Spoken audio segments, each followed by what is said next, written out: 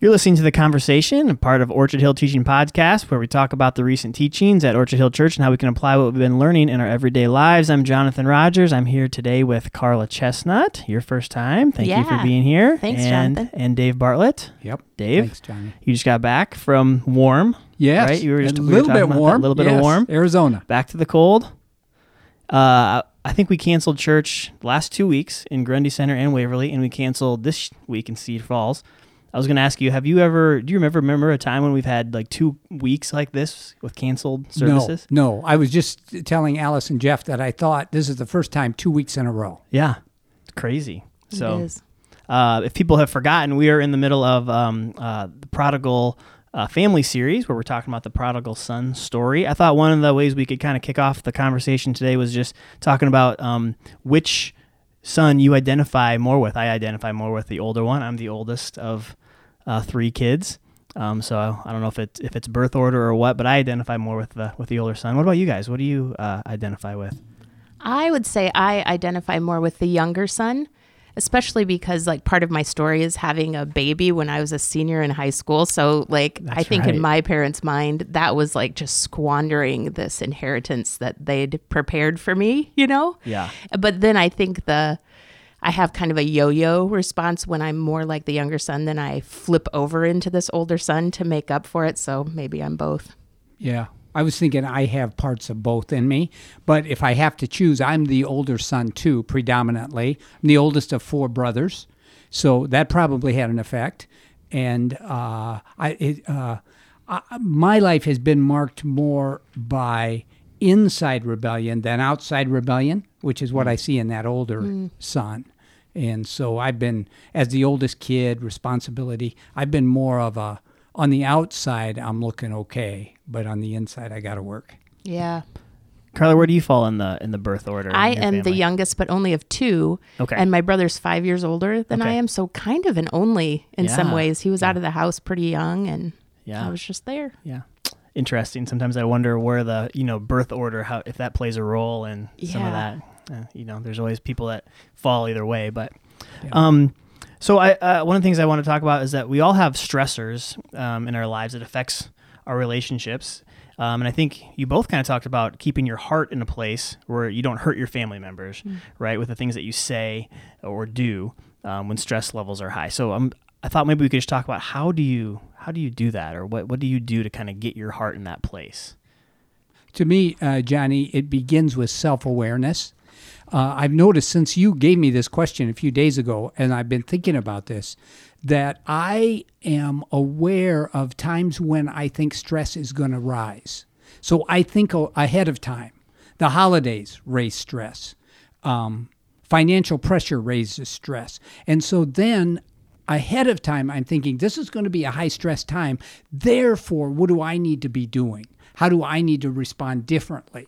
Thinking ahead. So to me, that's one of the factors. So planning ahead. Really. And intentionally saying, this is going to be a high-stress time. Sometimes stress walks in the door and I didn't see it coming. That's a different issue.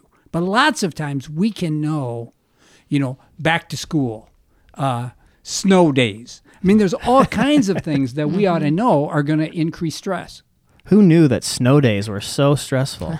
Or Exactly. Like 8 of them in a row or whatever it's been. Yeah. And now, all these young parents are saying, we need the kids back in school. Yeah. A lot of times it's just the routine that we need. You get knocked out of your routine and you don't even realize how stressful it is to be out of your routine. Yes. Sometimes I realize that at the end of a school year, when summer starts to cut, you don't know what routine's going to be, and then all of a sudden you get into a new one, but that transition time is kind of hard. Absolutely. So, the first snow day is awesome. Like everybody loves a snow day, but being out of routine for an extended period of time is super stressful. Yeah. What about you? I would say, I'm thinking back to when our kids were little. They're all grown and out of the house now, but we intentionally tried to keep things as simple as possible. So, having 6 kids, they really could be in one thing plus piano, so we had to say no to some things that they maybe would have liked to have done just to keep routine. We just couldn't be running all the time. Yeah. And we had kids that really liked to be home. So going places was stressful for them. So we tried to, just make it work for everybody in some ways, but keeping things simple. We also had like a lot of sayings that Sean and I would say to each other, like, okay, the grown-ups have to be the grown-ups. And yeah, that was a powerful one for us. That's hilarious. I actually had that as a question I was going to ask you about, because I remember you talked about that, like, I think maybe 2 years ago in one of your teachings. I loved that little saying, the grown-ups have to be the grown-ups, because man, there's so many times when I'm not acting like a grown-up. Yeah, you just want to join the kids, right? In whatever they're doing, definitely. Yeah, right. Another saying we had was like, they're kids. This is just what kids do, so we had to remind ourselves of that. Like, this isn't really even like disobedience or disrespect. This is just there's kids. Mm-hmm. And so that was really helpful to us, I think. And then Dave made a comment in his teaching about a lot of the things that you start to get resentful about are things you actually chose. So I remember Sean and I would have to do that sometimes too. Like, we have 6 kids and we chose to have 6 kids, right.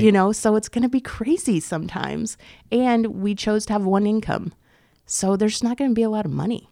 And we chose that. So, you just have to kind of pony up and remember, like, this is the life we chose because we want it, but it's hard sometimes. Right. Yeah. Man, those are good. Those are good sayings. I really like that, Carla, because I talk about recalibrating my thinking and my heart. Mm-hmm. And that's what I'm doing. I'm going, you're where you are. Sure, there are surprises that come in. Yeah, absolutely. But a lot of it is our choices. Mm-hmm. And we made the choices. And if we were thoughtful, we knew we would have these kind of days. So let's just pony up. Yeah. The other thing is, like, I remember when I was a kid, my brother and I fought like crazy in the car. So sometimes we just remembered, actually, our kids were behaving better than we did as kids, and we weren't hard teenagers, but, we had a teenage life. And so just remembering what we were like helped us keep our hearts, I think, in a good place. Yeah. So these are kind of ways that you increase some maybe patience, right? I mean, saying somebody has to be the grown-ups, mm-hmm. Something like that, recalibrating your mind. Are there other ways that you tell yourself, I need to be patient in this situation, or that I can increase patience? Because patience is a big deal when trying to do things that don't hurt other people. Yeah. Yeah, well, what Carla said about remembering what I was like as a kid and how you just can't be aware of all that stuff going on as a kid. I now watch my grandkids, and they're in our house a lot. And you just have to remember, kids are kids, and they're not going to understand what I understand. Mm-hmm. And kind of that increases my patience. Yeah. When I remember, okay, they're kids. Yep. I remember the monotony would just get to me sometimes, like that just every day you get up and get kids ready for school, and every night you read often like the same books over and over again. So one of the things that helped me a lot to be patient was just to make up silly songs. Like in the morning, I always had this I'm making pancakes song, and it just was like my way kind of to self-calibrate, like, yep, this is what we're doing. We're making pancakes, and dance, even if you kind of maybe didn't feel like dancing sometimes. And then at night, when you've read that book 10,000 times. And so then I would just add silly, maybe even slightly inappropriate words to the book. And then the kids would laugh and, just try to make it fun and get through another morning and another night of what you love. Yeah, that's the thing, isn't it? This is exactly what I want to be doing, even though in this moment it feels boring. Yeah. How do you recalibrate constantly about that? Right. This is the life I dreamed of, but right now it feels boring. And I 100% know I need to read these books to this kid. Yes. Because this is the best thing I can possibly do. Yeah. But I will have to put the word butt and poop possibly in that sentence to be able to do it. All right. I'm using that tonight. I'm gonna put those words in the books. Let's see. I heard people talking about this idea that we are encouraged to remember that we work for the church, but our kids don't. And I know, Carla, you shared this in your teaching. You called it image management. Yeah. And I think you had said one person said the idea was intriguing and that they knew that it was important, but they didn't really get it, understand it. And then there was this idea about family, because not everybody works for the church, obviously, and families own businesses, or they have something else that that their kids affects their image management. Are kids responsible for the images of their family businesses or other things like that? Yeah, and I think even tied up in that question is, I think as parents, you do want your kids to have some pride in family, but it can get so off track. So I was kind of hoping Dave could flesh that out, because you're the one that always reminds us in staff meetings, remember, you work for the church, but your kids don't. Yeah. That was always easy for me to understand and bring to our staff. As the leader of Orchard for all those years, and my kids were growing up, it's hard to be the leader of a church. And you got 2,000 people who think they know what your life should be like. And I had to put up a strong wall between that and my kids. Mm-hmm. And even my kids now as adults say, Dad, you did work hard to put up a strong wall, but we still felt some of it. Right. We still felt some of it. But one, we need to put up the wall. And Johnny, I love that you're asking. It's not everybody works for a church. It's like my business or my image, or I'm the principal or a teacher at a school. And don't my kids. And I think one of the things as parents, for the most healthy, thriving families, we have to get it in our head, put a rule in our head. The kids do not represent me. They weren't hired. They're going to make mistakes. And so let's let them be kids in this way too, making mistakes. And if my image is tied up in how my kid responds to something, we have a family problem. And so can we break out of that? And I even hear kids say, and there's a good side to this, you're a Bartlett, and Bartlett's whatever. As long as it stays to the positive. Mm-hmm. But man, you have to be very careful about that. It's so countercultural too. It is. I think it's common for parents to drop their kids off and say, "Make me proud." Yes. Yes. So. Yes. Yeah. And I would turn that so much and go, become the person you need to be. Even make me proud has a real downside. Yeah. Mm-hmm. Because it's about making me proud instead of about you becoming who you were meant to be. Right. This is huge, Johnny. As I've been a youth director for years and years and years, you just see how much pain comes out of this. I need you to be a good soccer.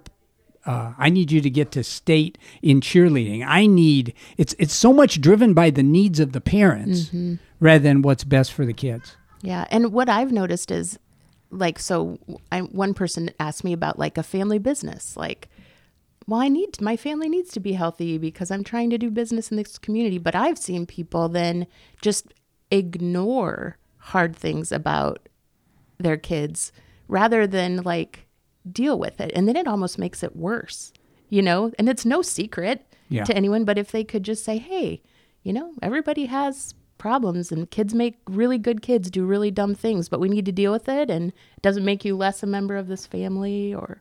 Yep. And the whole new authentic leadership that our culture is dying for is just the opposite of that. I don't need to look good to do business in the community. I need to honestly and authentically be a person in order to do business. And honesty and authenticity as a person means my family is going to act out at times. Right. So it's a whole different view, I would say, in the last 30 years of what does it look like to be a businessman in town is no longer I look good. Mm-hmm. It's like I'm authentic. Life is real. Yeah. Yep.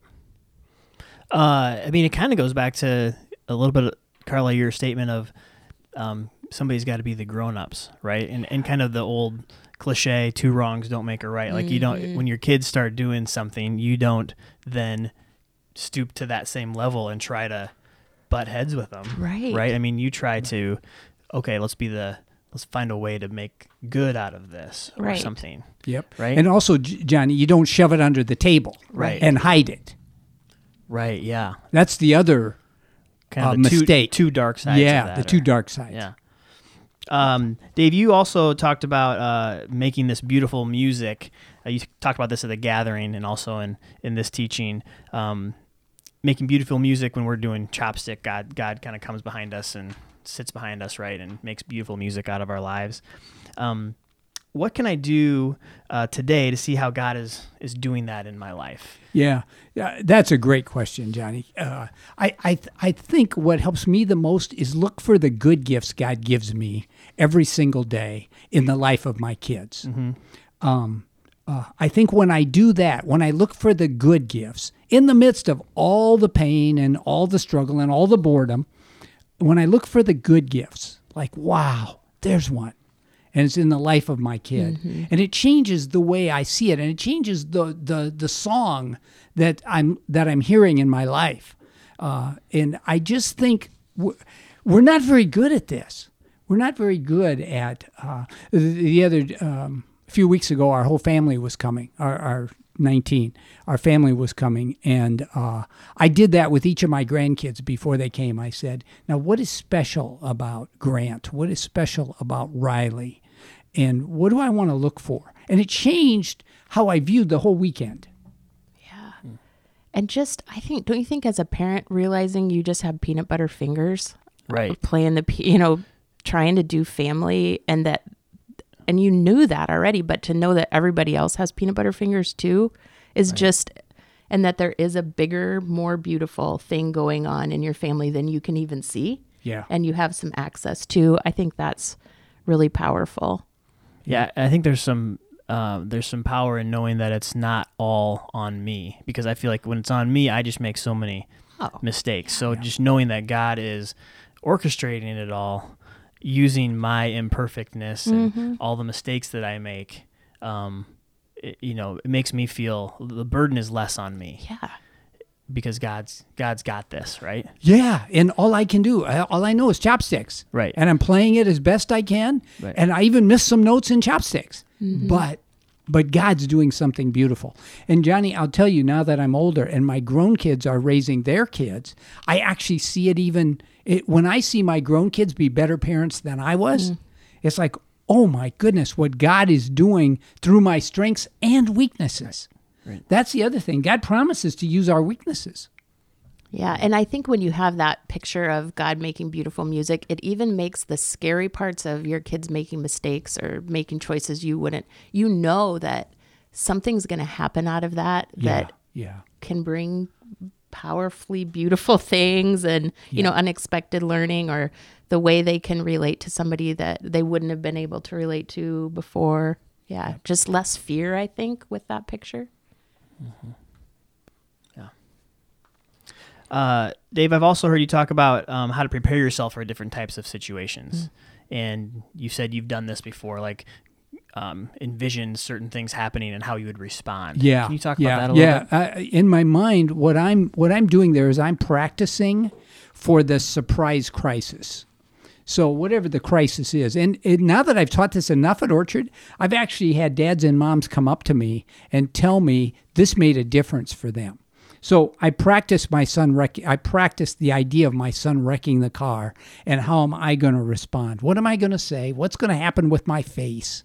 I practiced in the old days when my kids were teenagers. I practiced one of them saying he was trying drugs. I practiced. I was picked up for shoplifting. I actually practiced how I wanted to respond in that moment, because then I wouldn't make a mistake.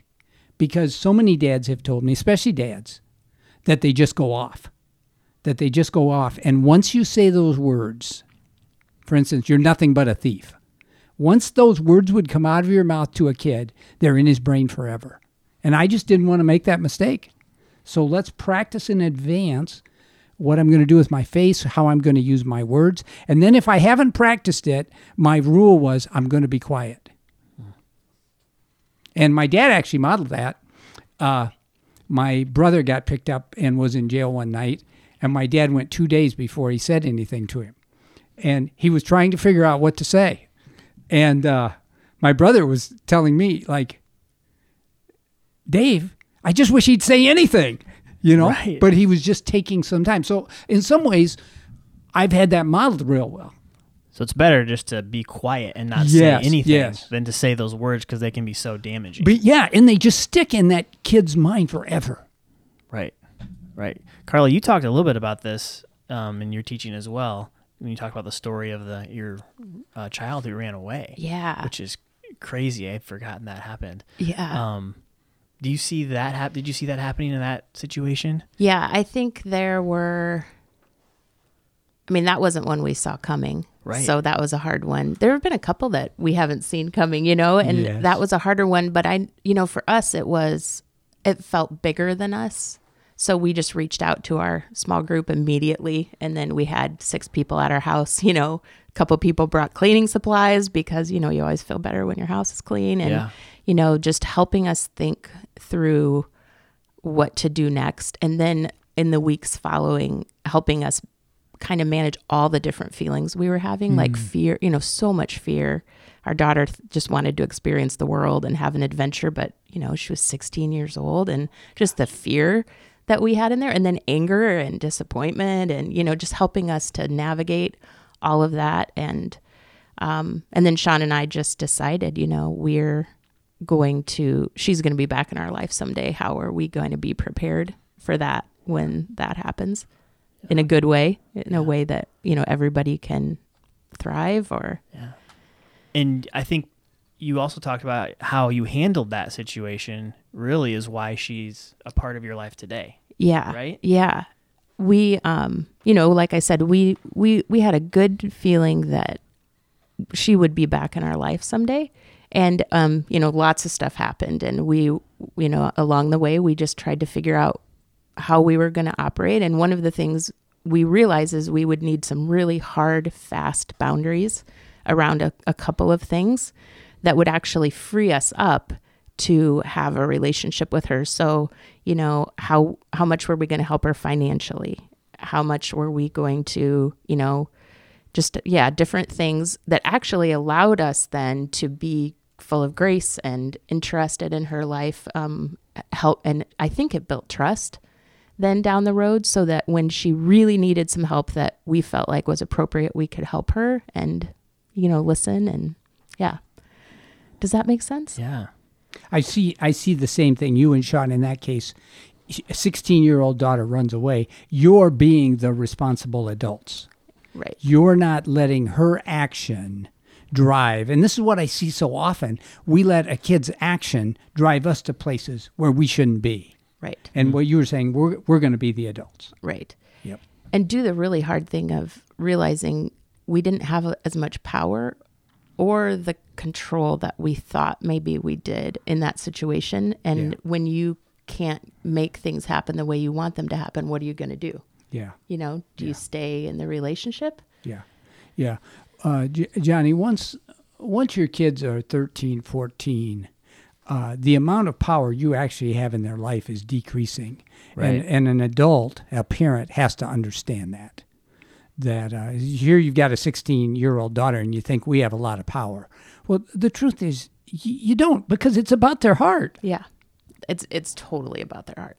Yeah. And that's where, having a picture of beautiful music that you could hold on to, that there's some beautiful music in this. It might not be for 15 years. Yep. And really scary, like something horrible could happen at the same time, Oh, for sure. Yeah. And I like your 15 years. I mean, we're not talking weeks or months here, Johnny. Like when she says we'll have a relationship with our daughter, they're not thinking next month. Mm-hmm. They're thinking like years from now. We can have this more like what we hope for. Right. And we thought, we need to think ahead and plan ahead. And we figured we'd probably hear from her when she had a family of her own. Yeah. And that was when she came back into our lives, and we were able to meet our grandkids and have some influence in their life. And that was really beautiful.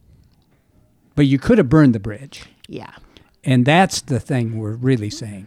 Don't burn bridges when our kids act out. Mm-hmm. So what if we do burn that bridge, or we, get real close to burning it? We have a pretty bad reaction to something. What do we do to start to bring restoration to that relationship? Yeah, the first real simple answer, but very important, is ask for forgiveness from our kids.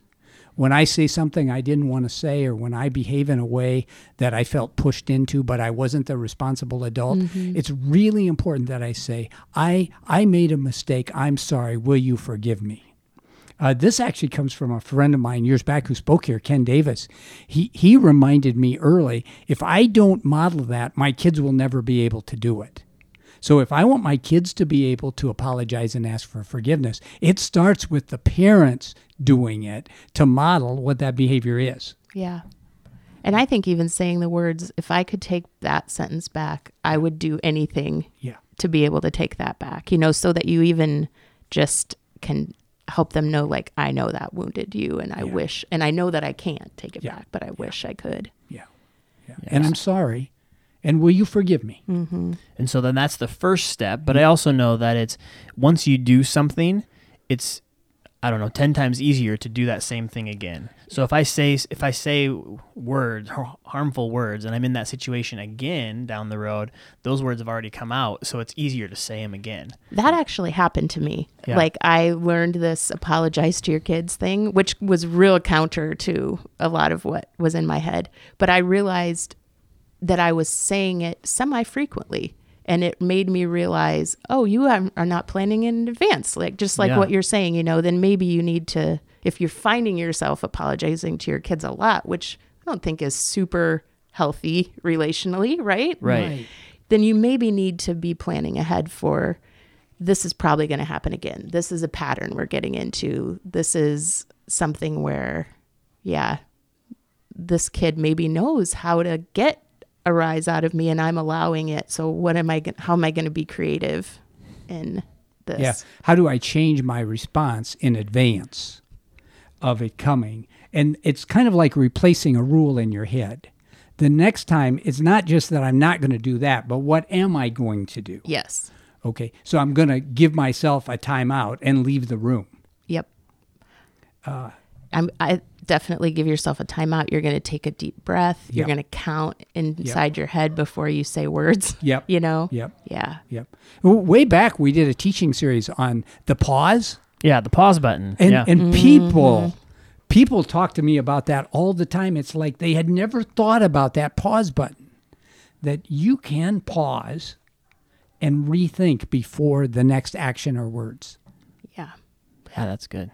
The other thing is like just that rule in your head to say, I don't have to respond to this. Yeah. I don't have to engage in this. I don't have to up this. I don't have to win this argument. And then another thing was there were some of our kids had ideas or interests that I think scared us on maybe like a faith level or something, maybe because we were worked up about, I don't know, something. So to actually be interested in what they were interested in and ask questions and hear more, because we just had this imagination about what that meant. But when they actually talked about it and we listened to them, it wasn't as weird or scary as it seemed. Does that make sense? Yeah. Yeah, I think every parent's had that experience where you actually ask them to tell you more, and they're not even headed down the road you think they were at all. Exactly. Yeah. I have that with, not even my kids, but even my wife, will say something that she's thinking about, and we've had the opposite where I've said something that I'm just thinking about. I have no idea what I actually think about some subject or about how I'm going to parent or something. And, then she gets freaked out that I'm going to do something that's, completely different than what she thinks, or I get freaked out that she's going to go some way. And really we're just talking, but we get so scared instead of just asking more questions. Let's talk about this. Right? We kind of immediately throw up some sort of wall or something. Yeah. At the Global Summit, the lady, I think it was Brene Brown, talked about don't finish someone else's story. Yes. Oh, yeah. And that's what's happening in there. I hear these key words and I'm finishing their story instead of investigating. Absolutely. And I that's one phrase that I took out of that summit was don't. So I started not finishing Linda's stories. Yeah. Because I'm so good at finishing her stories. And what I realize it is like I would be talking to my 14-year-old son, but I was projecting 7 years into the future or to when he was 25, thinking, oh, if he keeps doing this, he's going to this and this and this is going to happen to him when he's 25. Yeah. But he's just a 14-year-old kid standing across from him. He's not a 25-year-old, right. And so that's important to get a handle on that kind of stuff. Yeah, and that's a lot of that. We have to watch for that fear-based response that we as parents always have. The metaphor that Chuck Swindoll years ago gave is as soon as we get to a little bit of white water, we think there's a huge falls coming. And usually after most white water, there's just a smooth stream. Oh, that's a And good why is picture. it that we as parents always think a little bit of whitewater ends in a waterfall that's death-defying? Yeah. That's good. We kind of started talking about this, but Carla, one of the things that really struck me in your teaching was when you talked about the fighting words, and letting them just fall to the ground, which seems like an easy thing to say, but man, seems hard to actually do. I know I just get feel very disrespected in times, and then I can't just let them go. Mm-hmm. And I don't really know sometimes how to get past that Yeah. without making sure they know I feel disrespected and they can't talk to me that way, or Yeah. you know what I'm talking about? We had one kid that was particularly sassy and disrespectful, and I think we picked this up from maybe some parenting psychologist or something, but he just named his kid Bucket of Sass, and it kind of took the... Like in his head, or like No, actually? literally. Like, okay. because I found myself saying that is sassy and disrespectful all the time, and she almost got like she almost enjoyed it. Yeah. You know, she's like, well, I've done my job here, and if we could and just disarm it a little bit, because she was an obedient kid, so Right. she might be sassy and disrespectful, but she then did what we asked her to do, and she was a good kid. She did well in school. She was, a good a good family member, but she was just super sassy, and it disarmed that for us. Now, for some families that might not be okay, but you can't control. You might think you can control, but you're probably going to escalate to threats and punishment and shame because you can't control what comes out of your kid's mouth, because it's probably in their heart a little bit, right? So we just called her a bucket of sass. And you go ahead, Dave. You did something there that is such an important skill. You took a step back and you said, I'm not going to keep the focus on her sass. I'm going to take a step back and look at a bigger picture. She's a great student, a great family member. She does what we ask. And here's one area where she struggles. Mm-hmm. Instead of what I see parents doing is getting closer to the sass and trying to power up on it, forgetting she's like a great student, forgetting she's a good family member, Mm-hmm. forgetting she's obedient, because I'm going to focus on this one issue. Right.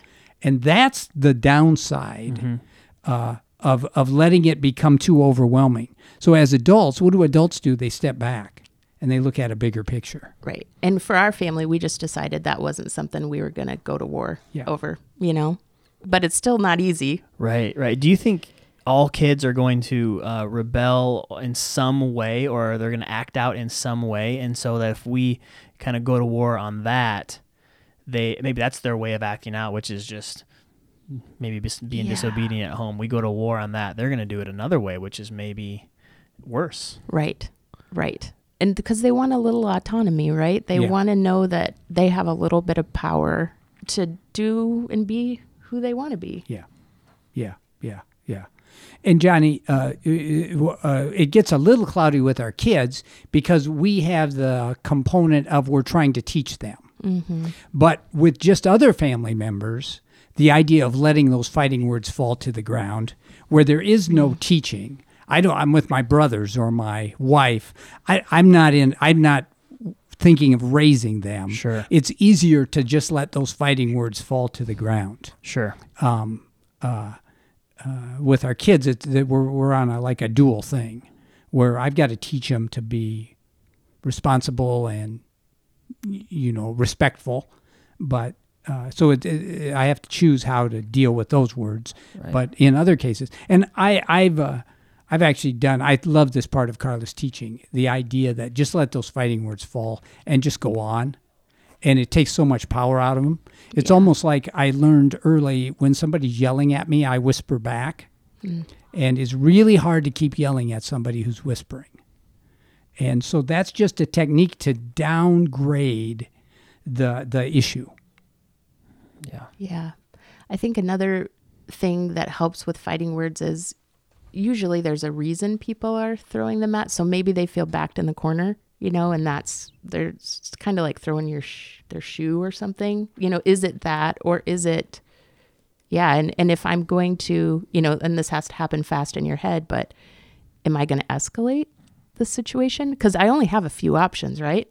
I can be like super hurt and crushed. I can escalate and throw some of my own back, or I can take a deep breath and let those words lay on the ground. And usually if you want to have a relationship with somebody, you have to learn how to do that. And maybe it's somebody you just have a marginal relationship with. So letting those words fall to the ground gets you out of the house sooner, or, something. Yeah.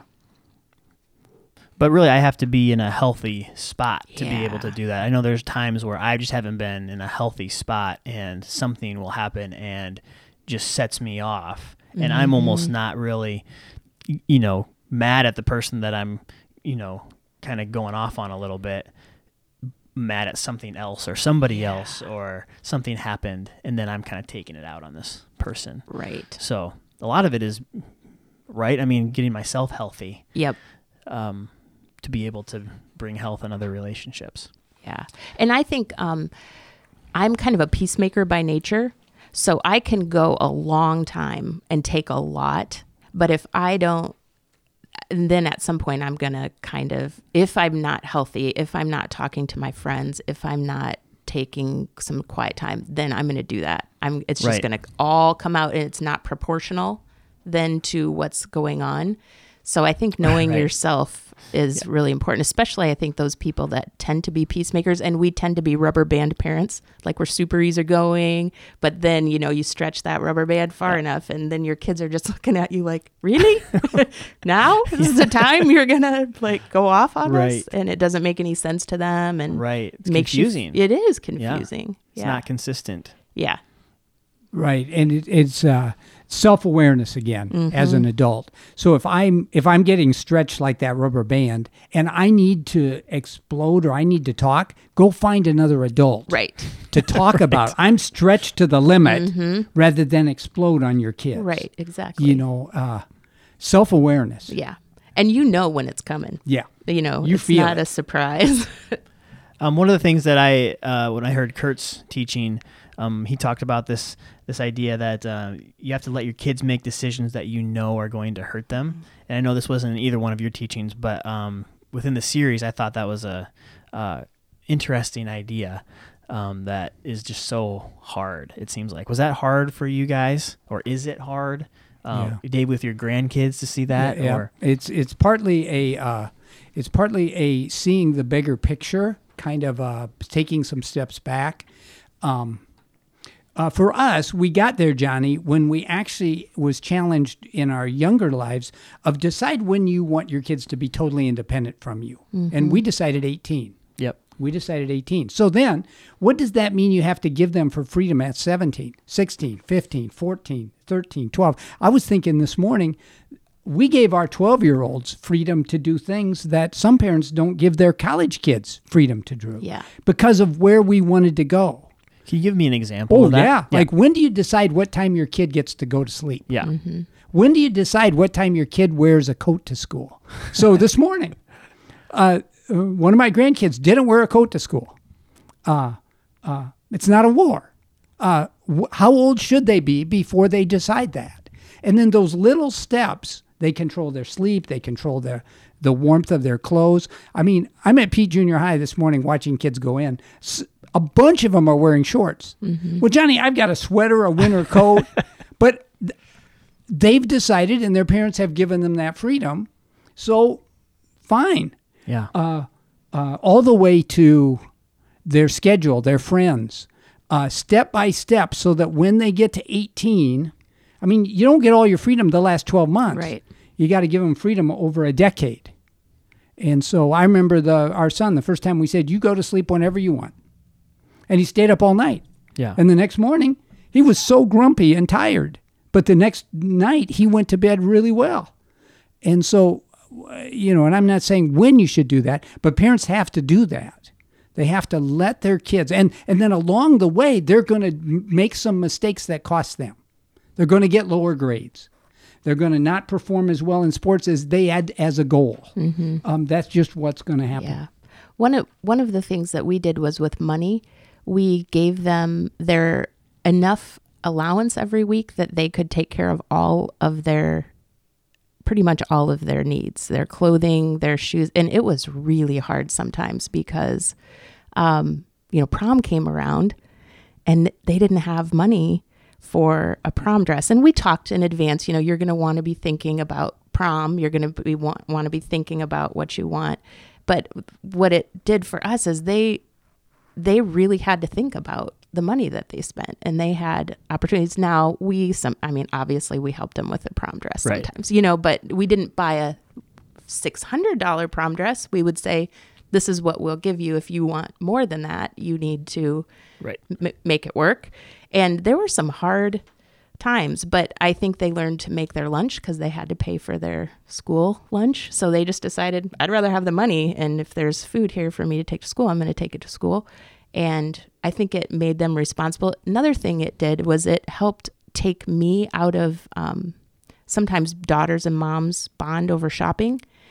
And that never worked very well for us. So just to have, it took shopping out of our relational kind of repertoire, and sometimes we would go, and sometimes I could just decide to buy something for them, but they weren't expecting it, and it wasn't always this dance.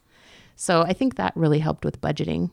And then I just think we learned from Dave about, I know a couple of our daughters didn't have boyfriends, and there was this whole Christian culture around if dating's okay. And it really concerned us that they didn't date in high school because we wanted them to experience their first breakup at home.